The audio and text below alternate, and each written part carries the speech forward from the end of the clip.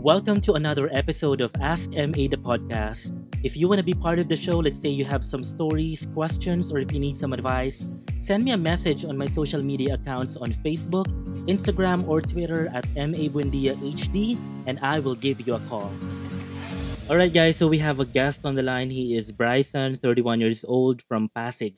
Hi Bryson, welcome to the show and what do you want to talk about? Hello, MA. Kukuwento ko lang yung naging journey ko sa aking trabaho at ganun din sa pag-follow ng aking kasiyahan ng Okay. bliss. Oo.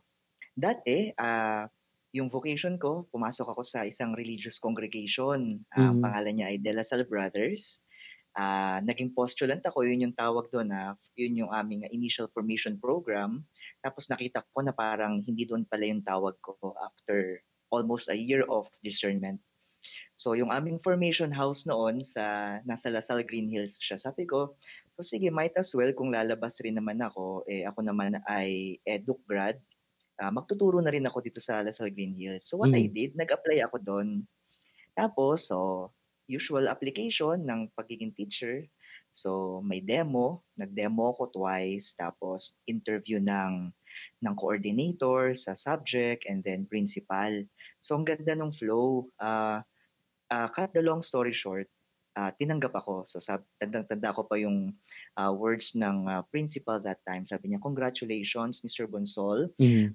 The Lasallian family here in Green Hills is so happy to have you." Okay. Ganyan, excited na, tinanggap. So, until such time, inaasikaso ko na yung mga documents na isasubmit sa HR, ganyan. So, after mga 6 days, tumawag sa akin yung coordinator. Mm-hmm. Sabi niya, 7 p.m. yun tumawag siya, tanda ko. "Hello ma'am, good evening. Yes, yan. Sabi niya, "Yes, Bryson, let me be straightforward with you, no?" "Yes po ma'am, ano po yun?" "Bryson, we are pulling back your application." Mm. Okay. Napatahimik ako. Sabi ko, "Ma'am, may I know why po?" Yeah. Well, the principal just talked to me this day and someone from the admin talked to her and you've been naman daw with us for a year na. Parang malabo yung explanation. Yeah. So, I just accepted. Sabi ko, "Okay ma'am, thank you po for being straightforward to me." Although wala pa naman kasing pirmahang nagaganap. Okay. So, I see. hindi pa talaga ako official na natanggap. Pero hearing from them, tanggap na, inaasikaso ko na yung mga papeles Mm-mm. ko Yeah. Kaya nakakatawa that same night, nag-post ako sa Facebook. That was in 2011, Yeah. 2011. Nag-post ako sa Facebook, sabi ko, "Last Monday, I was hired. After 5 days, now I'm fired." Alam mo, ang hirap nga maging ganyan, maging trigger happy. I remember it also happened to me in 2011. Nag-apply ako sa isang project sa company namin. So Oo. it was actually for a social media account. So very excited ako. So I submitted my application. I've undergone the interview with the manager. And then yun na, alam ko na sinabi na sa akin na you are moving to the new role, di ba? So very excited ka. Mm. And I remember nag-treat pa ako sa family ko noon. So sabi ko, let's celebrate kasi Wow. promotion na 'to. And then siguro mga 1 week before na mag-move na ako, naharang daw yung application and all kasi may iba daw plans dun sa project. So sabi ko nga, Oh. do not celebrate unless meron na talagang may pirma na or may job offer na kasi yun nga Oo. things can happen. So paano ginawa mo nun? Paano Nung gabi na yun siyempre feeling down ako kasi excited na ako magturo. Kasi true? masarap magturo. Mm. Dami ring nag-comment, nag-private message sa akin, mga friends ko. Pero kailanman hindi ako nag nag sumama yung loob. Sabi Mm. ko, I took that as a challenge. Okay. Sabi ko, feeling ko may magandang mangyayari. Kasi that time, mahilig ako magbasa ng mga self-help books. So, pump na pump ako talaga sa Yeah. talagang positive thinking, positive ko. Sige, sige. I know that this universe is an abundant universe. So, naniniwala ako na Yung may sa law of darating. attraction. Oo, yes, yes, yes. You mentioned it right. Law of attraction. Sabi ko, so ang ginawa ko, ang next kong in-applyan, LaSalle School rin. College of St. Benilde naman. Okay. Sabi ko, baka hindi ako pang CLE teacher. Try ko naman kaya campus minister, yung magbibigay ng recollection retreat. Edi kilala ko naman yung head, na-interview rin ako, pinakanta pa ako sa interview. O di kanta naman ako, no? Hanggang sa sabi, okay, Bryson, nasa shortlist ka, we will just inform you kung ma-hire ka. Pero at least nasa shortlist ako. Meron lang silang tinatawag na freeze hiring ba yung term doon? Freeze hire? Parang Yeah. ganun eh. Mm-mm. Ayan. Tapos sabi ko, sige, while waiting, why not try to apply naman sa Ateneo? Okay. Di ba? Wow, Ito na. kalaban. Mm-mm. Kasi nag-ano lang ako, nag-check lang ako sa Facebook. Nilagay ko Ateneo de Manila tapos Campus Minister. Sakto may lumabas sa page sa Facebook page ng Ateneo High Yeah. School na they are looking for a campus minister. Yeah. Ano yung O edi ituturo mo doon? Theology or paano siyang campus minister? yung campus ministry office, hindi siya teacher. Ano Oh. siya, ang full-time job siya, nang ginagawa lang namin, nagbibigay ng recollection, Ah, retreat, okay. Yeah, kasi Catholic school ang Ateneo. No? may tumawag sa akin sa phone ko, College of St. Benil, tinatanggap na daw ako. Sabi ko, Ah, nandito na po ako okay. sa Ateneo. O, di eto na, no? Nandun na ako sa school. I enjoy what I do. Kaya talagang parang naglalaro. Alam mo yung feeling na parang hindi ka nagtatrabaho kasi sobrang mahal mo yung ginagawa mo. Right. So parang naglalaro lang kayo. Tapos, di ba, dahil eskwelahan yan, pagka bumabagyo, wala rin kayong pasok. Gaan yung trabaho. Tapos, ito na nga, nung 2012, dahil nga uma-attend rin ako ng different workshop, seminar, parang may nararamdaman na naman ako, sabing, itayo mo na yung company na gusto mo noon. So nung April 2012, pina-register ko yung company ko na yun nga magbibigay ng talk, seminar, workshop. And then tapos okay naman ang ginagawa ko kapag offset ako o day off, doon ako nagbibigay ng talk sa aking sa company. And sabi ko, try ko kayang mag-resign. Try ko kayang mag-full-time Yeah. sa aking company. Pero nakakatakot yun. Kasi ito, katulad kami ng teacher na bago ka ma-regular, 3 years. Yes. That was my 3rd year. At feeling ko naman ma-permanent ako. Maayos naman ako magtrabaho. Di ito na, no? December 2013, kasi dapat by January 2014, usually January, doon mo sasabihin yung intent mo kung magpapatuloy ka pa ba sa work o hindi na para makapaghanap na yung school ng papalit sa'yo. O edi nung December 2013 talagang pinagdasalan ko yan. Discern. Nakakatakot eh. All the benefits makukuha mo na eh. Right. Tapos yung isang benefit doon, 100% na yung school mo kahit saang school ka mag-MA. Ako nung nag-MA, 50% pa yung na-avail ko. Ito 100%. Sabi ko, ay, ano kaya maganda? Pero nararamdaman ko parang there is an urge in me na tumalon. Yeah. Kahit nakakatakot. So come January 2014, first week yon, parang first day pa lang nung resumption ng class, after New Year, after Christmas break, kinausap ko na yung boss ko. Sabi ko, ma'am, I have decided after discerning na pinagdasalan ko talaga, pinag-isipan ko talaga, tumahimik ako, na I am resigning na. Ayun, nag-iyakan kami sa office niya. So, ito na nga, 2014, so nag-resign ako sa Ateneo as campus minister. Tapos, April 1 yung effectivity ng aking resignation. To tell you, bago ako mag-resign, hindi ko alam yung mangyari sa buhay ko. Wala pang mga nakabook na mga speaking engagements. Yeah. Tapos yung back pay ko, saktong pambili lang ng bagong laptop.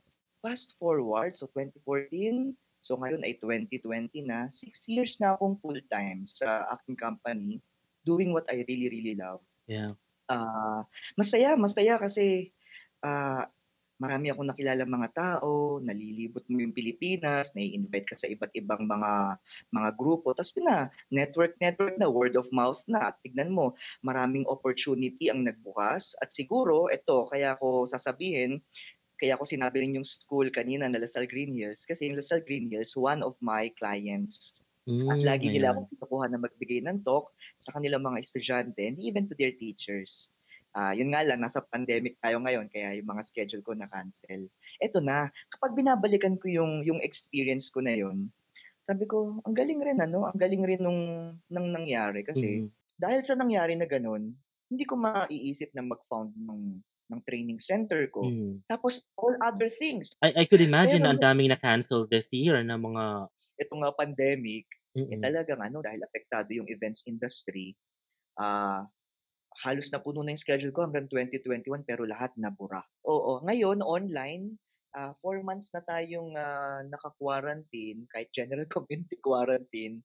Ayun, sa awa ng Diyos, ano naman, online. So, yung Okay. mga workshop ko done online, pero marami pa rin talaga yung na-cancel. So, I still keep on trying to Yeah.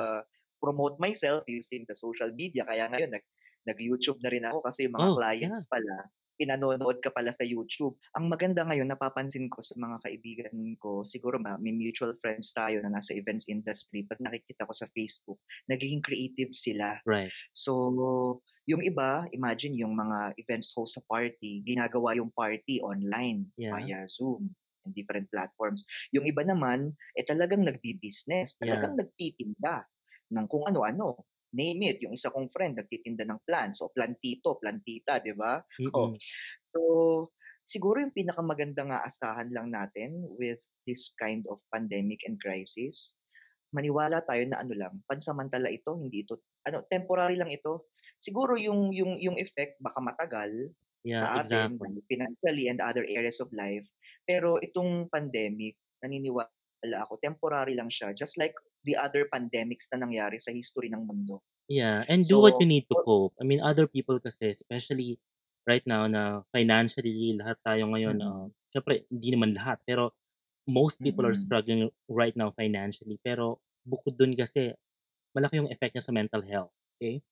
So, yes. do what gives you joy, if it's gonna be talking to your God or talking to your Mm, family. I mean, mm, doing a business or pursuing your passion or just sleeping or not doing anything at mm, all. Just keep yourself healthy and safe. I mean, surviving this pandemic this year is actually one of the biggest achievements that you can make kasi a lot of people are correct. getting the disease and hindi Yes. biro yung gastos and imagine yung stress dun sa mga frontliners natin. So just keep yourself safe and not being Yes. hospitalized. Yun lang. Yung iba kasi Yes. napipressure sila na I'm not achieving so much. Ang dami kong sinasayang Yes. na oras. Pero iba-iba kasi tayo ng coping mechanism. Some people, Tama. they can actually multitask. They can set aside their emotions. Yung iba naman hindi nila kaya. So Mm, for them, um, marami nagbe-breakdown talaga. Especially correct. ngayon na hindi mo talaga napakaraming Oo. uncertainties kasi it's a very unique situation na it doesn't Yes. just happen here in the Philippines. So it's global.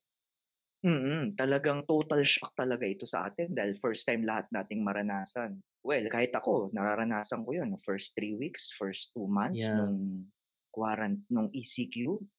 Ay talaga pati sa physically nagma-manifest sa katawan mo yung mga iniisip mo, eh. right. Naubo ka lang ng konti, hindi ka makahinga ng hindi ako nakakatulog, alam mo Yeah, ba? you're not alone. A lot of people are I've read a lot of articles about yung impact nga sa mental health and yung Mm, anxiety, nagko-cause siya ng depression. yes, And it's, um, tearing families apart right now, relationships apart. Kasi, alam mo yun, lahat tayo yeah, confined in a space. Especially what if you're stuck in an unhappy home or if you correct. have so much, worries right now.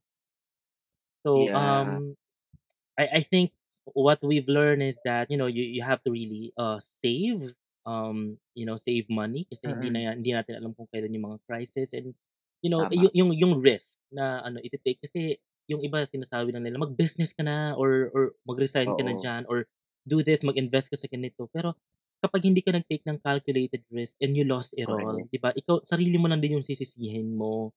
And ang oo, hirap-hirap kasi na alam mo yun, ang hirap-hirap na lahat ng pinaghirapan mo bigla lang siya nawawala. Kasi ayun nga, parang mm, masyado kang padalos-dalos, sinabi mo masyado kang spontaneous. Pero other oo, people kasi, especially if kasi it comes with a privilege yun, having the luxury or having the safety net. Kaya nga sinasabi nila, mm, yun ang mga mayayaman, mas lalo silang yumayaman kasi they have the means to invest, to start a oo, new business, and they have the capability to fail a lot of correct, times and then bounce back. Kasi they have the tama. funds. They have families who Marami will, silang pera, may yeah, babalikan sila.